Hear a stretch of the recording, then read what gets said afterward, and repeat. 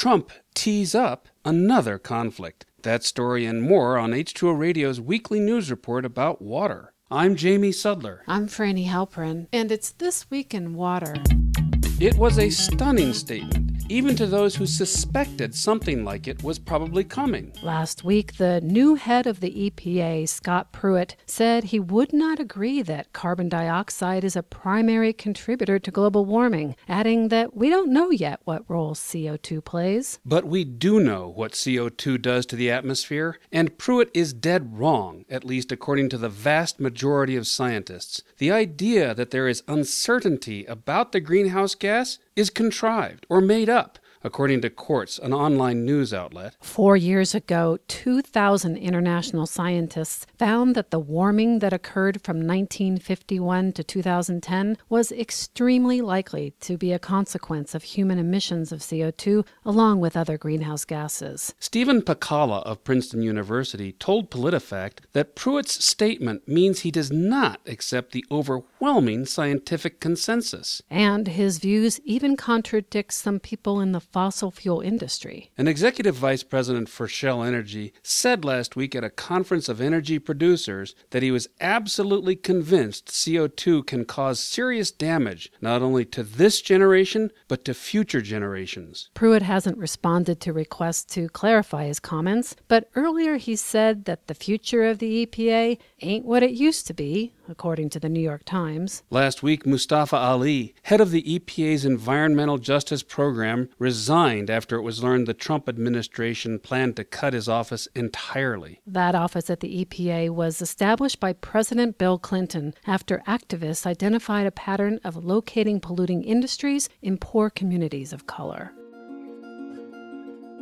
In contrast to Pruitt, large oil companies are beginning to see the downside of fossil fuels. Royal Dutch Shell is not only talking about the negative effects of CO2 emissions, they're starting to invest in renewable energy. The company announced that by the end of this decade, it will spend $1 billion on renewables. While this amount is not that large relative to Shell's budget, it's still significant. The chair of the company said the biggest challenge Shell faces is eroding public trust in their industry. In January, Saudi Aramco, the world's largest oil company, said that it was considering a $5 billion investment in renewables.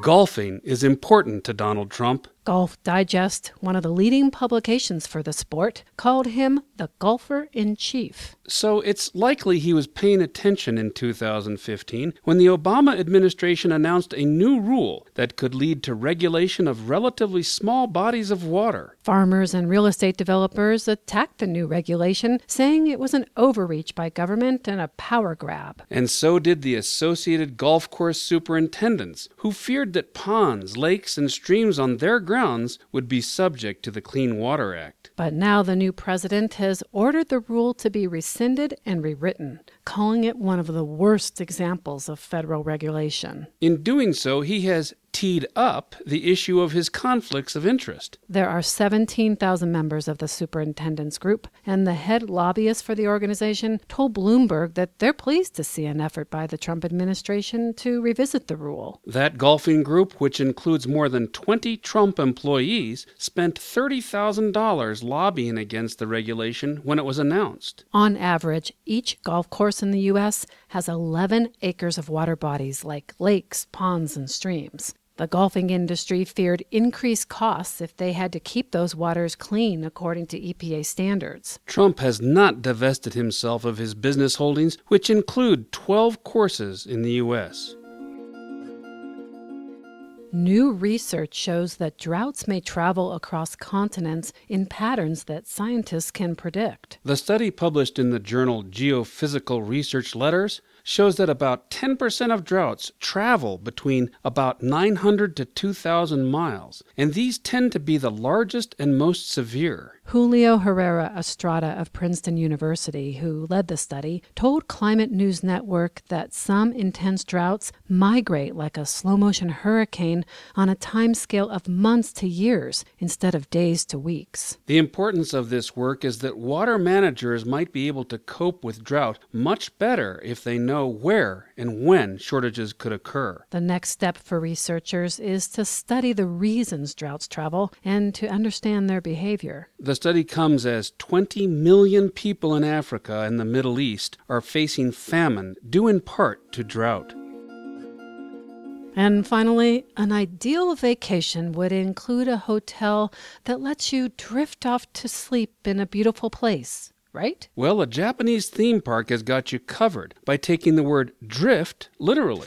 It's launching floating sleeping pods at its island-based attraction. The hotel's rooms are futuristic-looking orbs that can sleep up to 4 people with beds, toilets, showers, plus a perfect view of the stars. Guests bob across the sea overnight and arrive at an island which has numerous attractions that tourists can explore the following day. In theory, anyway, it has yet to be revealed exactly how the floating spheres move across the water or if they'll be monitored. For that reason, people are divided on its appeal. One commenter told Naver's Matom News, "Imagine waking up in the morning and finding yourself in North Korea." This isn't the first time the company has pushed the envelope in accommodations. In 2015, the park opened the Hanana Hotel, the world's first to be staffed by robots. At their front desk, a female humanoid appears to breathe, blink, and for extra creeps, seems to make eye contact as she greets you and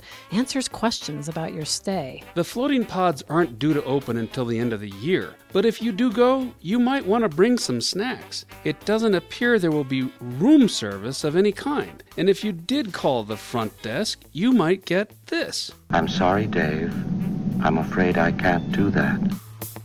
This Week in Water is supported by the American Waterworks Association. Build a better world through better water at AWWA's ACE 17 in Philadelphia, June 11th through 14th. Learn more at awwa.org/ACE17.